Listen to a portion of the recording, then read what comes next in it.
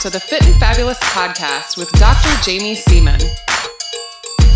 Hello, everybody. It's Dr. Jaime, and welcome back to the Fit and Fabulous podcast. It is so wonderful to have you with us today because I have an incredible guest that you are going to get so much out of on this episode, because today's topic is one that I hear about a ton, not only from my patients, but people in my Hard to Kill Academy, people on social media. It's something that a lot of people struggle with.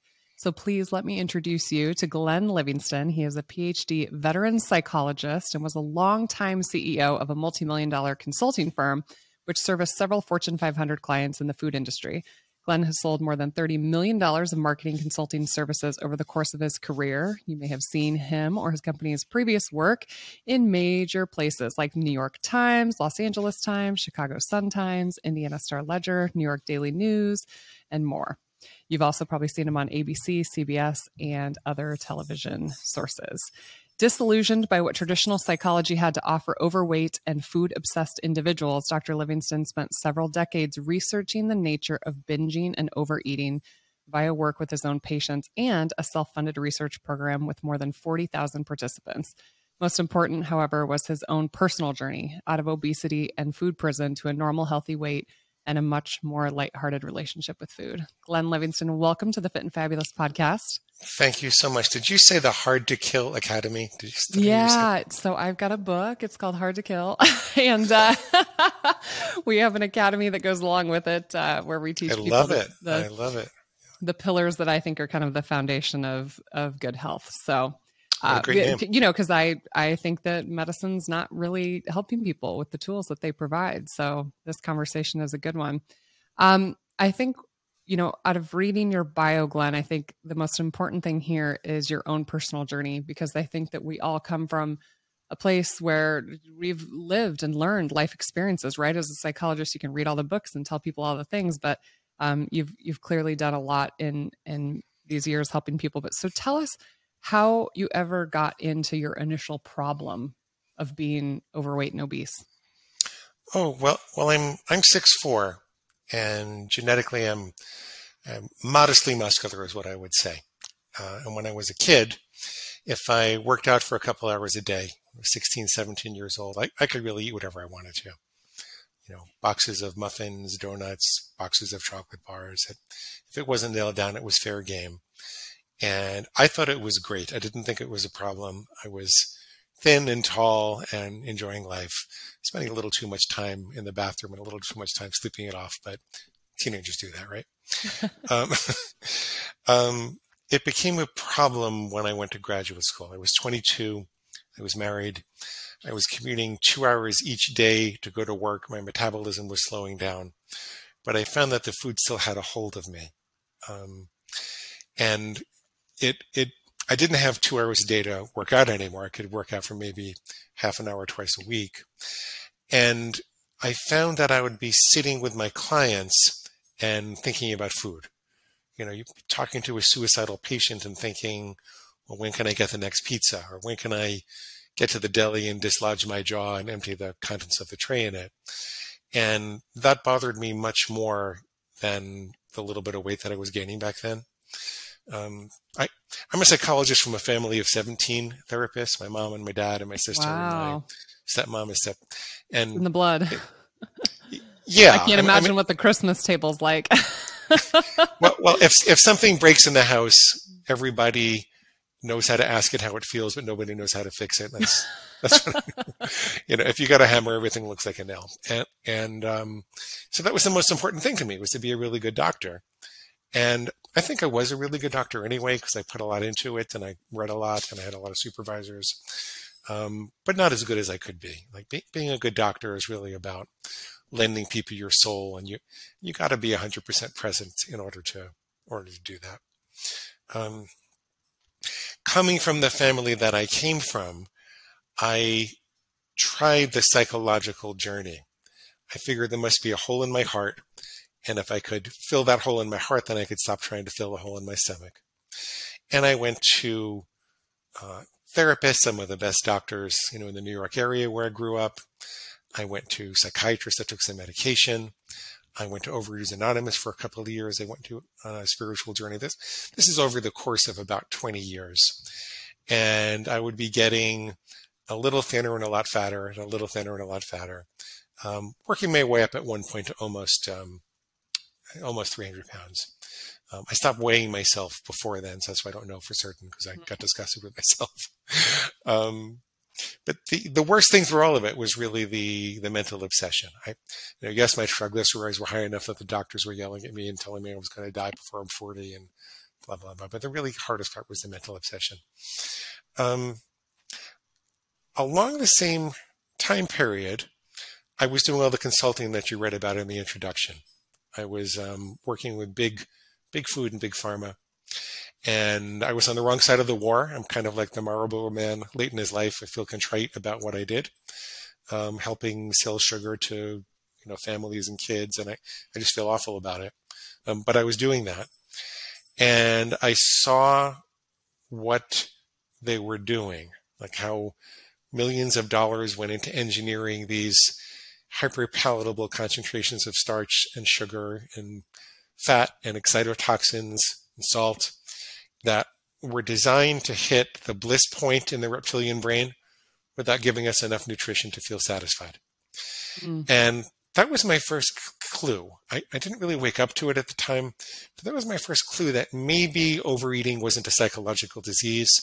Maybe it had more to do with industry taking advantage of people with good appetites, so that every time you look for love at the bottom of a bag or a box or a container, there's some fat cat in a white suit with a mustache that's laughing all the way to the bank. It's an exaggeration. These people are not necessarily bad people. There are a lot of market forces. I'm trying to picture though. There's we won't name any names. Okay, a big food company, and they are like, let's hire a psychotherapist. Let's hire a psychologist to help us sell. I'm not going to call anyone out. Hyper palatable food that we all love or whatever it is.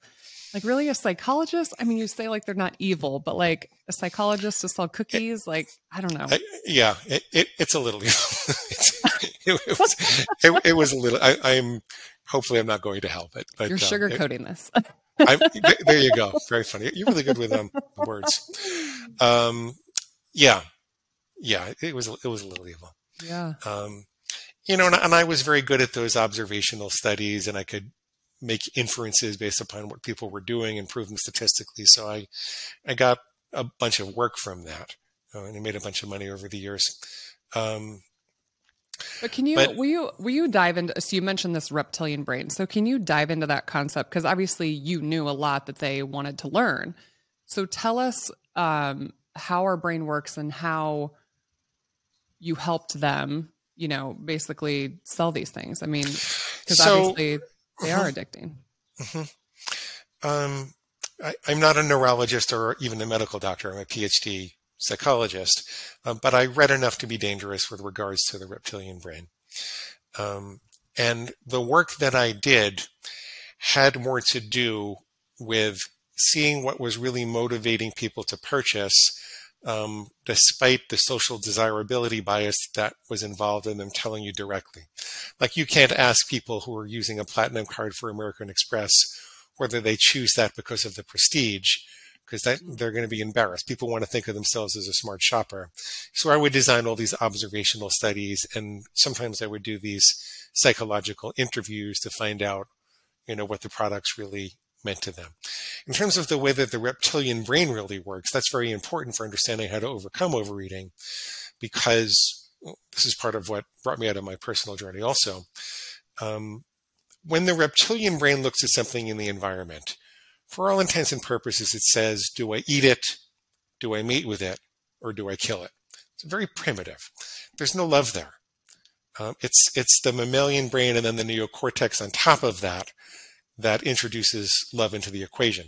Before you eat, mate, or kill that thing, what impact is that going to have on your tribe or your family? What impact is that going to have on the people that you love, on your long-term goals and dreams, on weight loss and fitness and everything else we're trying to accomplish?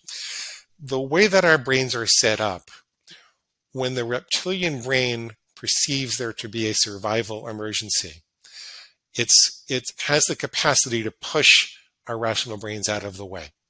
So, and we've got we've got this emergency nervous system that gets us revved up for action, and the reptilian brain is part of it. I think you're a medical doctor. You can correct me if I'm saying, but the reptilian brain is part of that. And when it perceives there to be an emergency, or when it perceives there to be resources that could be valuable in an emergency, it will push our rational brains out of the equation. And so this is why people can read a diet book and listen to your podcast over the weekend and have the best of intentions and feel genuinely committed. But then on Monday afternoon, when they're in Starbucks and there's a chocolate bar on the counter, they start to think, well, chocolate grows on a cocoa bean and it's a vegetable, and I worked out hard enough and I'm not going to gain any weight if I just have a little bit. And it's just going to be a little. I could start my silly diet tomorrow. That's what's happening there is the reptilian brain says, oh, calories. We need calories in nutrition. Now, the more that's genuinely true, if you're not regularly, reliably flooding your body with enough calories in nutrition, then those irrational thoughts are going to be louder. Your brain is going to push for you to be less discriminating. Another way of saying that is that the reptilian brain will hold more sway if you have erratic nutrition. So like what you do and the way that you help people to stabilize and, make their nutrition reliable and regular, it's critical for overcoming overeating.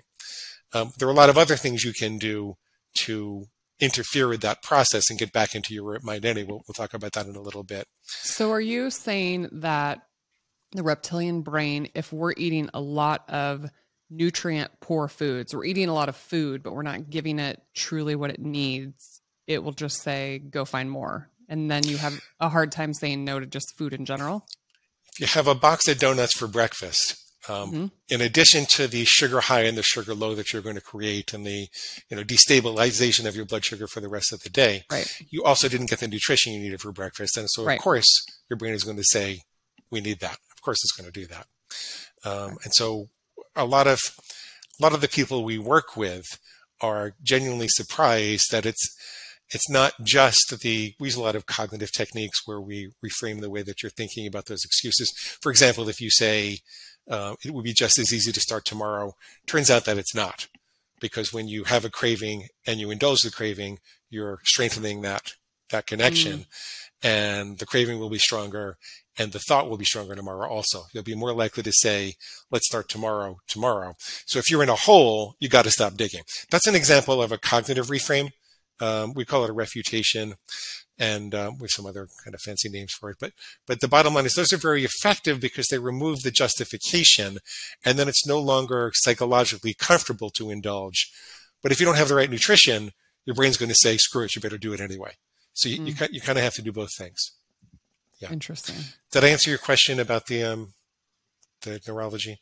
Yeah. So I mean, that was part of what woke me up personally, because I said, well, the food industry is creating these things that turn off our ability to sense when we're hungry or full, that stimulate the bliss point in the brain without giving us nutrition to feel satisfied.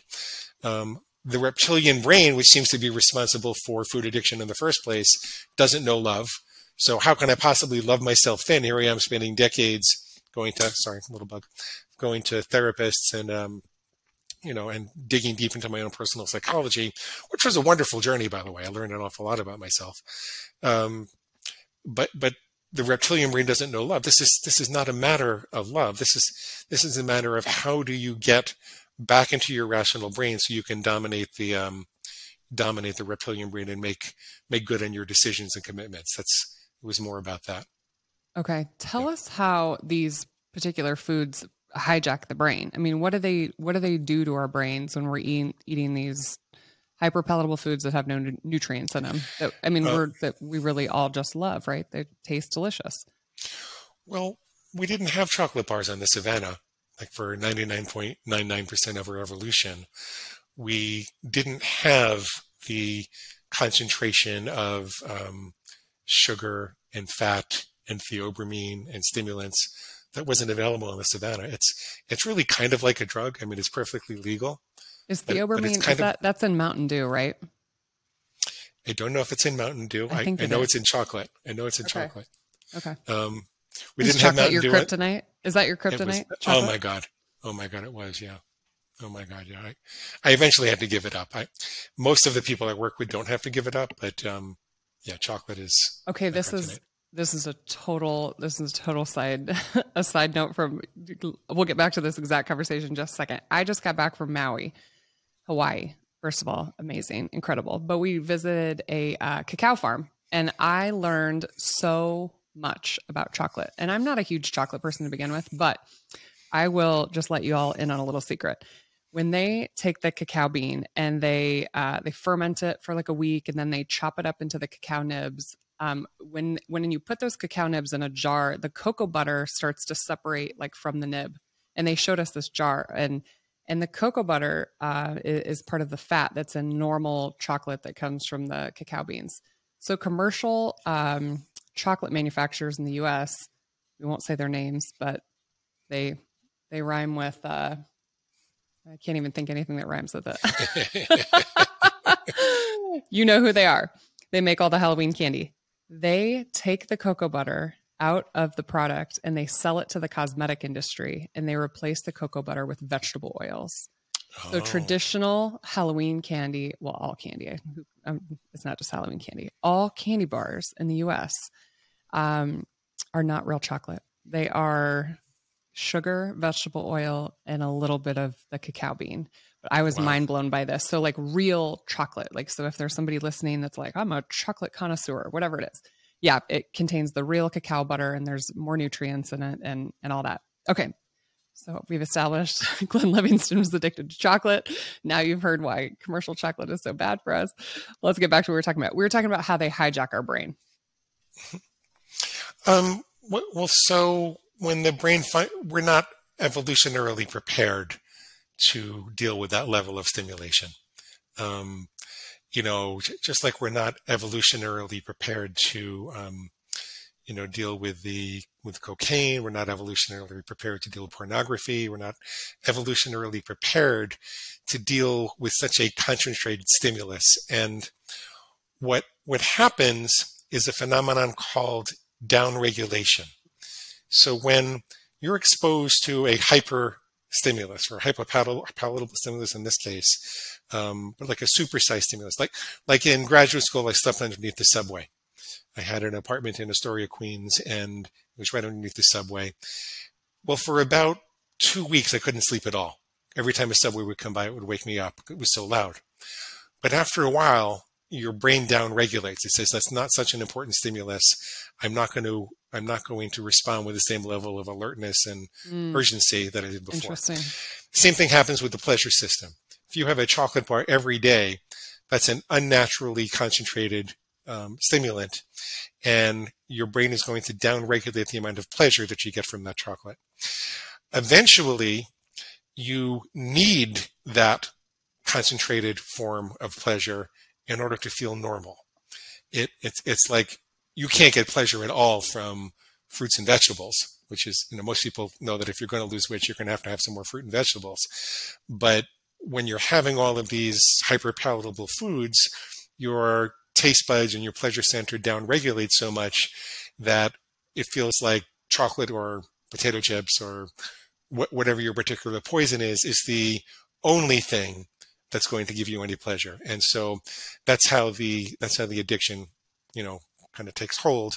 The good news is that as far as I can tell, it's not a chronic, mysterious, progressive disease. It's reversible. It's reversible. If you stop eating so much hyperpalatable food, and I don't insist that everybody gives it all up. I think, you can make choices to enjoy, a certain amount of this food if you want to. Some people can, some people can't. Yeah, I was just about to say that. I've had people who are abstainers and people who can't. There are abstainers and moderators. Yeah. About 1/3 of the people I work with seem to be abstainers and about 2/3 seem to be moderators. And it varies from substance to substance. There's someone like, I can't really have chocolate. I mean, I've experimented. I can do it. I have to go through all sorts of gyrations to make sure it doesn't get out of control, and it's just not worth it for me. Other people can have, my sister can have 2 little squares and put it back in her purse and say, I'm going to have the rest later. Interesting you say this. Yeah, because I would like to think I'm a moderator, but there are certain things that I know if I'd have one bite, it's just this constant, overwhelming thought, like until the whole bowl is gone or out of my view, or there's no way. None is a lot easier than some for at least a third of the people with different substances. Yeah. Yeah. So, but there's a phenomenon called upregulation also. So if you stop having chocolate or you have much less of it, then your taste buds should double in sensitivity over 6 to 8 weeks, and your pleasure system should reestablish themselves, and you will experience life as boring for a couple of months because you're used to all the hyperstimulation. But if you can tell yourself that the only way out is through, and there really is a heaven on the other side of that boredom, then there really is a heaven on the other side of that boredom. Then, like at this point, I can tell the difference between a Fuji apple or a Gala apple or romaine lettuce versus spinach, and I really genuinely do get pleasure out of those things. But most people, I always tell people, you don't have to believe me, you just have to try it, because most people won't believe me at this point. Yeah. So is food addiction similar to other addictions like gambling? I mean, you mentioned some other things that we just aren't evolutionarily, say that 9 times, evolutionarily prepared for. I mean, are they the same? Is it the same pathway in our brain, or? Well, I think it's largely the same pathway, but I think it's important to note that I don't see the evidence that addiction is a disease. I think addiction is a well-worn groove that takes advantage of the brain's capacity and interest in automating behavior and automating the location of resources. I think that the longer that you dig that groove, the harder it is to dig yourself out of it, and the more painful it is to dig yourself out of it. But I still think it's a choice. And I'm always concerned about people promoting the notion that, you have to admit that you're powerless, or that it's a disease, or that, you're really sick. I think that we overeaters are people with healthy appetites that have been hijacked by industry. That's what I think. That's fascinating, because as you started to say that it's not a disease, I'm thinking to myself, like, how is it not a disease? Because the definition is when you choose to continue a behavior, when you know there's ramifications, when you know that there is, this is going to cause me to be bankrupt. But then you said it's a choice, and I'm like, okay, you're right. Like you're still perpetually choosing. Well, take a person with tuberculosis and put them in a prison cell, and that tuberculosis gets worse. Take someone who's addicted to alcohol and put them in a prison cell, and that diagnosis gets better. Interesting. Right? So it's not an internal process that gets worse on its own. It requires consistent choice. Yeah. That's why. Interesting. Yeah. Interesting. Okay. So you're saying it's not a disease. We're not really addicted. So tell me the difference between, because some female patients, so I'm a OBGYN, so I only take care of women, and they say, I do it for comfort. I do it for, I've worked really hard today. So is it addiction, or is it comfort, or is that just semantics? There's a lot in that question, so it's going to take me a minute to answer that, if that's okay. Yeah. Addiction means the love of. Addiction means that's classically what it actually means, and it's Glenn loves chocolate. You get a big t-shirt for you. Harder t-shirt for that, yeah. When the digestive system is overloaded with digestive tasks and toxins to process, the neurological system has more difficulty conducting the emotions. So there is a quote unquote numbing or anesthetic effect of food that people associate with comfort, right? And also overeating takes you out of the discomfort of being too hungry, puts you into a whole other kind of discomfort. But that's not the whole picture. And people lead themselves astray when they think that they are just numbing out. And I kind of joke around with people sometimes, and I say, well, when you go to the dentist, does he ever say, I'm out of Novocaine, is it okay if I inject you with a bagel? Would that be okay? Because the bagel does something more than just numb you out. You don't need a bagel to get numb. You're eating the bagel for that concentrated experience of pleasure. Another way to say that would be that you're getting high with food. So there is the anesthetic effect, but then there is also the escape to the high that you would have with a drug. And if you're willing to reframe that for yourself as a person who might numb out too much, quote unquote, and say, I'm not numbing out, I'm getting high with food. If you're willing to reframe that, it's less likely that you'll do it because most people don't like to think about themselves as drug addicts. Mm-hmm. Now, but there's one more part of the equation that most people don't understand. Let's take anxiety, for example. People will say, I'm an emotional eater. When I get too anxious, I have to eat something, particularly at night. I have to eat something or I can't go to sleep, usually a lot of carbs. I say, well, okay, so you're experiencing that anesthetic effect of food, but did you know that the food is also creating the anxiety?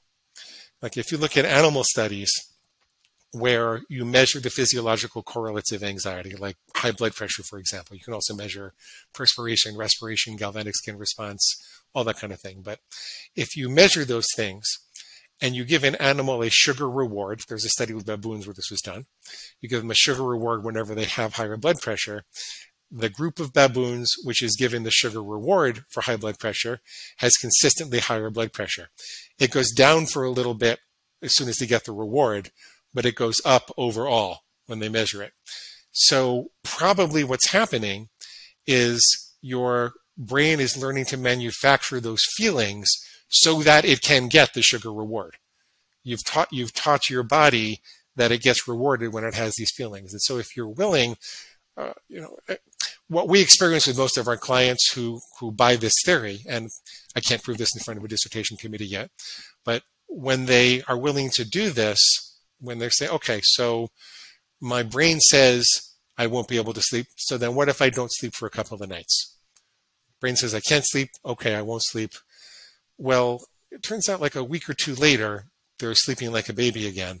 But they did have to go through that discomfort because there was this reinforcing effect of the food on the anxiety. Mm-hmm. We separate our constructive versus destructive thoughts about food by using a very clear, hard and fast food rule, like I'll only have chocolate on Saturdays or something like that, so that we know that any particular thought that I have during the week, gee, I know it's a Wednesday, but you're not going to gain weight because you worked out hard. We call it a squeal. I shouldn't have done this, but when I first recovered, I called my inner destructive reptilian brain, I call it my inner pig. I wasn't going to teach it. I shouldn't have done that, but that's what I called it. I said my pig was squealing for slop, and now there's over 1 million people that use that. They point at me and say, "You're the pig guy. You're the pig guy." I'm going to try to change that soon, but anyway, it works just as well to call it a food demon or a food monster. But the point is that I have people separate from their destructive thoughts with a very clear rule, so that any thought that suggests that I'm going to break that rule becomes my pig squealing for its slop. And what that does is it wakes me up at the moment of impulse. So what I tell the people who are struggling with emotional eating or comfort eating is that at some point you're going to have to recognize that as a squeal. Your pig is saying the only way to deal with these emotions is to overeat, but you're going to have to tell it that you're willing to feel any level of discomfort in order to eat healthy and stay with your rule. And that's part of the recovery from emotional eating. It's I can't stress this enough. One of the pivotal insights for me when I got better was recognizing that I had to sever the link between emotions and overeating, much the way you would contain a roaring fire with a very good fireplace. It's not that I had to put out the fire or solve all the emotional problems.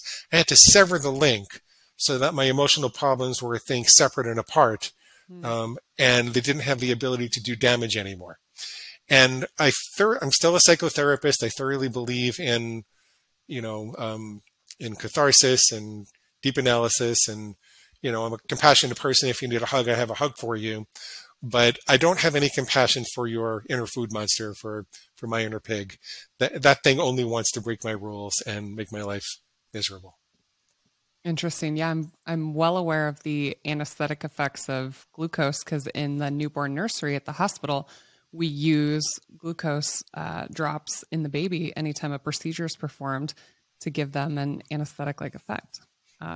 Even though we use local anesthetic, we that's so interesting. Sugar drops. Yeah. That's so interesting. So, what about people who are listening right now and they're like, no, I'm not addicted to food, but I've tried 1,000 different diets and I've failed all of them. Mm-hmm. Is that the same thing? I mean, there is a DSM-5 clinical definition of binge eating and, clinically significant eating disorders. And you can look at that and evaluate whether you pass that definition or not. But why? I wrote an article about this in Psychology Today. Why do we want to do that? According to that definition, somewhere between 2 and 4% of the population has the quote unquote disorder. But let's say you don't have the disorder and you're still eating beyond your own best judgment. Given that the techniques we're talking about are not intrusive, don't require a diagnosis, don't require an insurance company reimbursement, don't require any pills or procedures or potions or anything like that, why wouldn't you want to very clearly define what healthy eating is for you? Like, start with one simple rule. Start watching for your brain to come up with reasons to break that rule. And then when you hear that reason, write it down and ask yourself what's wrong with what your food demon or your food monster or your inner pig is saying, and refute it. Like, why wouldn't you want to do that? So I think there's much too much emphasis on, am I addicted or not? And not enough emphasis on, am I eating beyond my own best judgment, and what should I do about it? Do you think that working with patients and clients that I was just talking about this exact idea with somebody else on another podcast earlier today. When you give a patient a diagnosis, like you have hypothyroidism or you have binge eating disorder, do you feel like people kind of use that as their narrative? Like, I've got this problem, that's why I'm this way. Is that it? Like, just constantly reinforces itself. It can be permission to, well, I'm a real sicko. I can't help myself.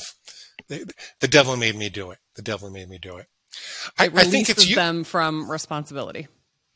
I think it's useful for research, like to understand what that clinically significant entity is and whether there are medications that can help and whether they respond any differently to intervention than, people who are eating just beyond their own best judgment or less seriously. But I think it can be an enabling, disempowering thing to give someone a diagnosis. I do.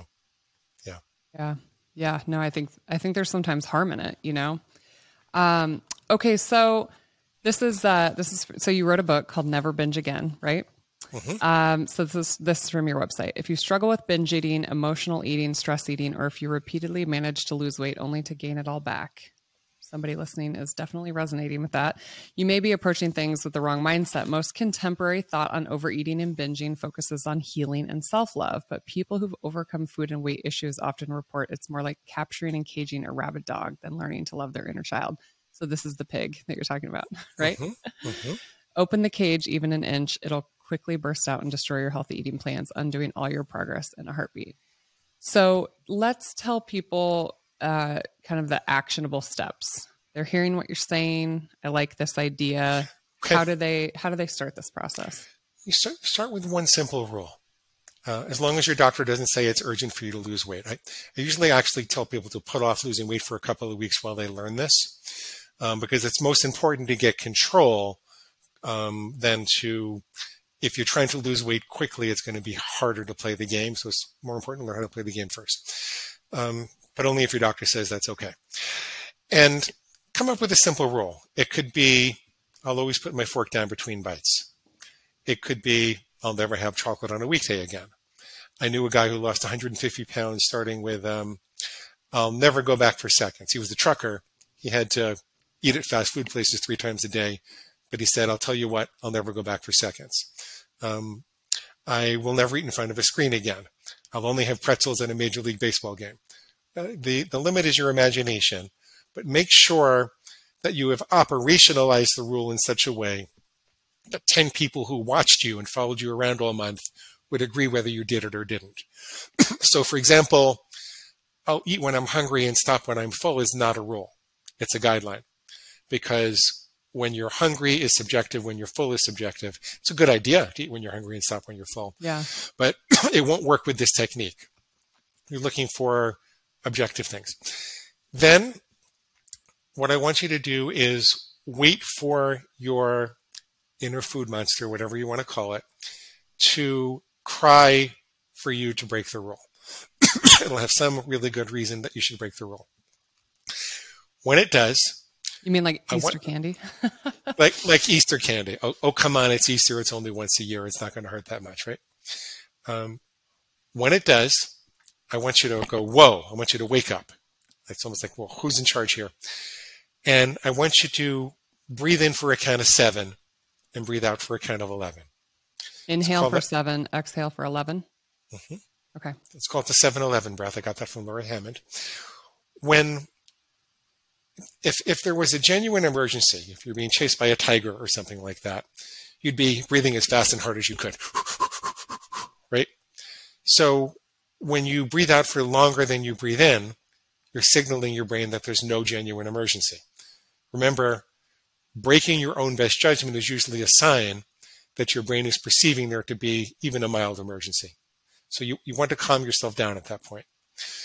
If you can bear doing it 3 times, that's great. 1 time is enough.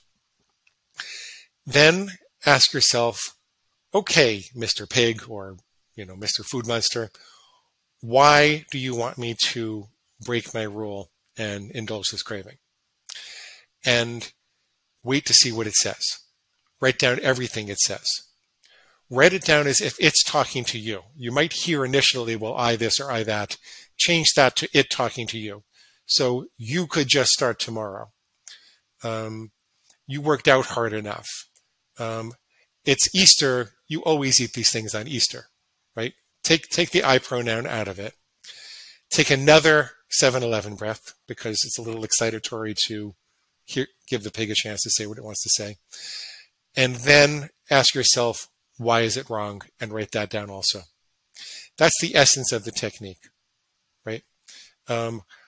One little bite won't hurt. Well, one little bite always hurts. One little bite is the difference between who's in charge, me or you, Mr. Pig. And I want to be the master of my own fate, the determiner of my own destiny with food. If I decide that I want to have an Easter bunny tomorrow, then I'll put it into my plan. I'll write it down as an exception to the rule, and I'll wait 24 hours for it to take effect. I'm not going to let you impulsively convince me to do things anymore. And that, by the way, is the essence of recovery. The essence of recovery is not that you quit chocolate. The essence of recovery is that you've moved emotional, whimsical, impulsive decisions about difficult food triggers from your emotions to your intellect. That's the essence of recovery. So that's fascinating. Those are the steps in as basic as a form as I can put them. So it seems like we're reframing in a way to kind of think like a healthy person. So is it possible that if somebody masters this technique for dealing with their binging or food addiction, can you apply this to other areas of your life? Oh, sure. Any place that you can define a black and white rule, a black and white line for. So, for example, I will have 100,000 readers for my new book by January 1st, right? That's a goal with a very specific outcome that I'm looking to achieve. Now, anything that my positive thinking or my negative thinking pig would say to suggest that that's not going to happen becomes a negative thinking squeal, and I can refute that.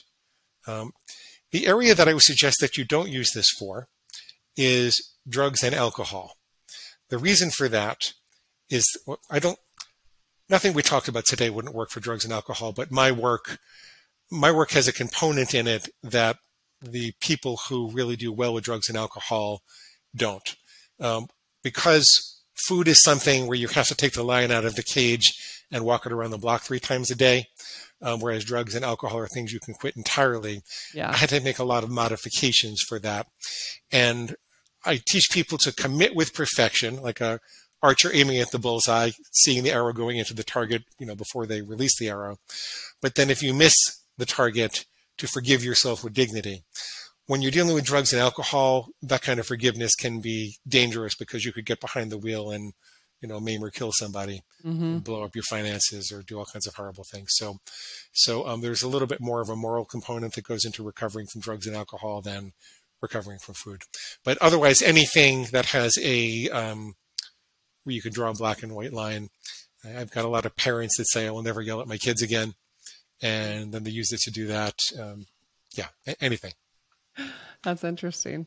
I always joke that I'm like the T-Rex and my husband's like the Easter Bunny when it comes to parenting. Like I'm the I would need that. It's like the T-Rex is coming out. Very interesting. Very interesting. I actually gave up alcohol, my husband and I, on October 1st for a year. Not that we had a problem. It was just we wanted to experience 365 days, all the times of the year, and just kind of almost along the lines of this concept, like just start to see where in our lives that we were using it and why we were using it. Was it adding value to our life? Was it taking it away? I'm a health practitioner, so I'm like, we know that alcohol is really horrible for us. It like shrinks our brains. So why do I use it so socially? And like, why is it so socially accepted? It's just crazy. Once we don't drink anymore, how pervasive we have realized it really is in our society. And hyperpalatable food too, right? I mean, people, if they caught you in the bathroom at work doing cocaine, the gossip mill would be running hard. But if they, caught you eating 6 donuts out of the break room, I feel like people would say less. Yeah. There's no overeaters, prisoners. You're not going to wake up in a cell with 4 gray walls and your new husband, Bubba. Because you had too many donuts, it's just not going to happen. Yeah. So how successful is this, Glenn? Did you relapse at any point? Is it always a constant struggle? Is this something, people really have to try to be perfect at the rest of their lives? So the word relapse implies that there's a disease. There were times along the way when I might have reversed my intent and chosen to have chocolate again, with similar consequences. Although, as time went on, if I did that, the damage would be dramatically mitigated, to the point that I just didn't do that anymore. If you look at the research on extinction of behavior, if you remove the reinforcement, which is the indulgence of behavior, eating the chocolate, then there is a curve that reliably happens in most human and animal studies where at first there's a honeymoon period for every exposure, which could be daily. In the case of chocolate, it was. So for the first couple of days, it goes way down and you don't experience the cravings that much and you feel like you're on cloud 9 and like you really did it. And then your brain says, holy crap, he's trying to change something. Maybe he's going to die if I let him let go of this behavior. And it jumps up and it tries to get the chocolate again. So people should expect that and not expect that it should just go straight down. If you stay with it and you keep going, then it goes all the way down. And it kind of peters out with little tiny spikes for a while until you don't experience it at all. On a practical basis with chocolate, once I finally stopped, which was years and years and years and years ago, for the first 2 months, it was very painful. I experienced a lot of those bursts. After that, I'd say it was about 20% as difficult as it used to be, or 80% better. After about 6 months, I hardly experienced the craving. I still kind of remembered what it was. And then after about 18 months, I felt like chocolate's just a big bar of chemicals. I'd look at it and I'd wonder why I wanted it anymore. So you can rely upon that kind of an extinction curve if you follow through with it. If you get cocky and say, oh, I think I've got this, I'm going to go back to having chocolate, you're starting back at the beginning of the extinction curve again. But you can rely on that curve happening if you follow through with the lack of reinforcement. Do you think that it's important to have the stimulus present often or to remove it? And what I'm saying is, I had a coworker one time who, if she had a candy bar on her desk every day and looked at it, she actually did better at abstaining from it. Whereas if I had a bowl of candy there and once I start with the first piece, then it's slippery slope. I'm better off being an abstainer. But what I'm saying is, like, I feel like your home should be your safe place. So I'm a former carb addict. I had pre-diabetes. Yes, if it is in my pantry, I'm in the danger zone. I won't drive to the grocery store. I'm good. I won't go through the drive-throughs. I do pretty dang good even in the break room at work. But in my own house, it's very difficult. I'm going to say two things that sound contradictory, and then I'm going to put them together. Okay.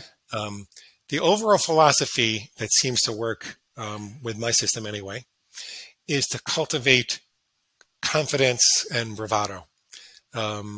So, at this point, you could fill my bathtub full of chocolate and throw me in it and I wouldn't have any. Okay. And I feel very confident with that. However, in the early stages of recovery, the research does indicate that when you minimize the stimuli, that you're more likely to develop the new patterns. So there's a guy named Brian Wassink who does research at Columbia, I think, wrote a book called Mindless Eating, who talks about getting everything out of sight, and the people are much less likely to have it then. I really see that as being the training wheels that we use on the way towards bravado. You have to be careful. You don't want to cultivate fear. You want to cultivate confidence. So we had a woman once who came through, and she had, I like it too. She had her children lock her in her room at night so that she couldn't get out and raid the kitchen. And I think that's too far. I think that's going too far to eliminate the stimuli. I once had a friend who was gaining like 20 pounds a month, and she would give away her wallet and credit cards, and not let herself use the phone. She'd give it to a friend so that she couldn't order because she couldn't trust herself. That leads to a very frightened position in the world, and it's also a very low view of humanity. Civilization is based upon our ability to regulate our impulses. So I think that we have to believe that this is all possible, but to give ourselves a period of time for a couple of months. Don't go by the bakery that gets you every time. Don't go by the pizza place. Maybe don't watch TV for a couple of months so you're not totally stimulated all the time. Have the kids put the chips and the ice cream in a separate part of the refrigerator or cabinet. Stay away from stimulation for a couple of months while you're changing your habits, and then slowly reintroduce it in a systematic way while you build that bravado. Interesting. Yeah. I'm almost thinking, like, in my mind, it's like start as an abstainer and then figure out if you're really in the 2/3 that can be a moderator, or if you have to stay an abstainer. I do have people that do that. I do have people who give up sugar and flour for 90 days and then come up with very specific boundaries around when they can have it. Like, I can have one dessert of my choosing on the weekend if I want to. And I do have people who are successful. Is there science behind that? I hear people say you have to do it for 60 days to form a habit, or 20 days or 90 days. Is there really science behind that? Not that I can see. Yeah. Not that I can see. It sounds there's nice. Some research around the 66 day mark. But what is scientific is that decisions require willpower. And we only have so much willpower every day. And most people think of the decision as, do I have chocolate or don't I have chocolate? Or do I have sugar or don't I have sugar? And if they're in a point where they think it's okay to have sugar, then there aren't really any boundaries on it. And as a consequence, they're trying to regulate, well, I'm just going to have a little bit. Let's see how much feels good. And they're making a million decisions about it, wearing down their willpower. Whereas if you say, I'm only going to have one dessert on Saturday or Sunday, but not both, then and only one serving, and you can even define the serving size, then you've got boundaries. You can think of it as like shooting for the second rung of the archery target. Like maybe every day you shoot for the bullseye, but on the weekend you shoot for the second rung. That second rung, you still know where it begins and ends. The benefit of that, by the way, is not only that you don't have to make a decision, but if you do miss, by how much and in what direction, so that you can make necessary adjustments for next time. You're taking advantage of a learning opportunity. If you're aiming at a diffuse target, then you don't really know how to use that feedback. So I do have people who go from being an abstainer to becoming a moderator. It's not common, but it's possible. Fascinating. Okay, so we're going to move into the last segment of the podcast called the semen analysis. And I see so much debate on social media about sugar addiction. We've kind of debated this, right? Like, is it a disease? Is it not a disease? Are you addicted? And of course, I think of addiction as like a physical dependence, right? An alcoholic, if you take it away, it's life threatening to them, like this analogy you gave. So I pulled, there's a recent narrative review in the British Journal of Sports Medicine, and actually written by Dr. James DiNicolantonio, who has been on my podcast before. He's actually a pharmacist researcher, but he was quoting animal studies where sugar was found to produce symptoms that more symptoms than is required to be considered an addictive substance. And the animal data shows significant overlap between the consumption of sugar and drug-like effects, including binging, craving, tolerance, withdrawal, cross-sensitization, cross-tolerance, cross-dependence, reward, and opioid effects.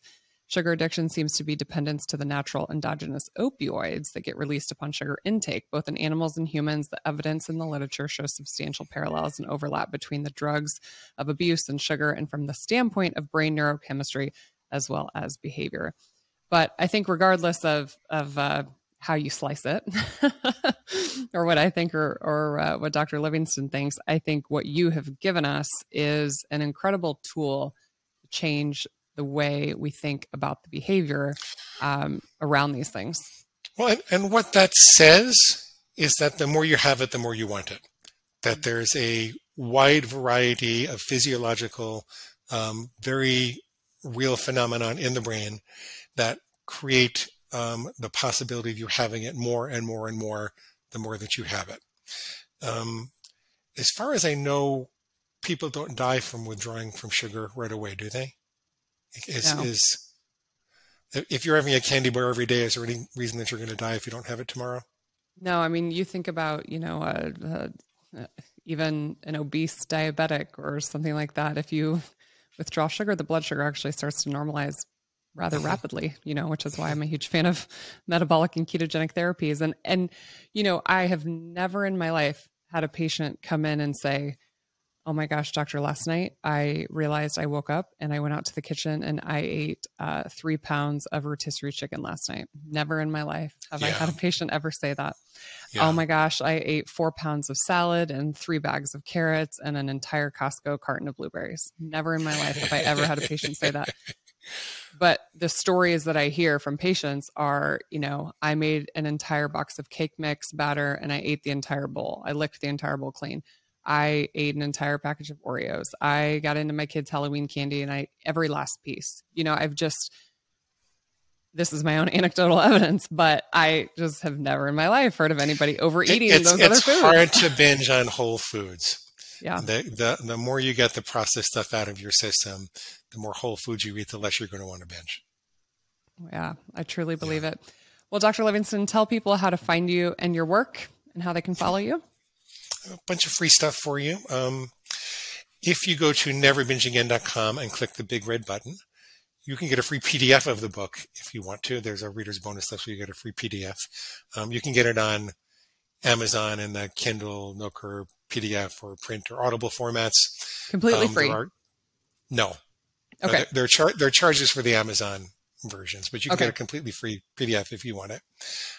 We used to give the Amazon book away for free, and we ran into a little trouble with that. So recently we had to start charging for it. But you can get it free in PDF if you want to, and the words are still the same, and you don't have to pay for them, or else it's $10 for the regular version. But I'll give you a couple of other things that are kind of important. One is that you and I have been having a very abstract conversation, a theoretical conversation about what works and what doesn't work.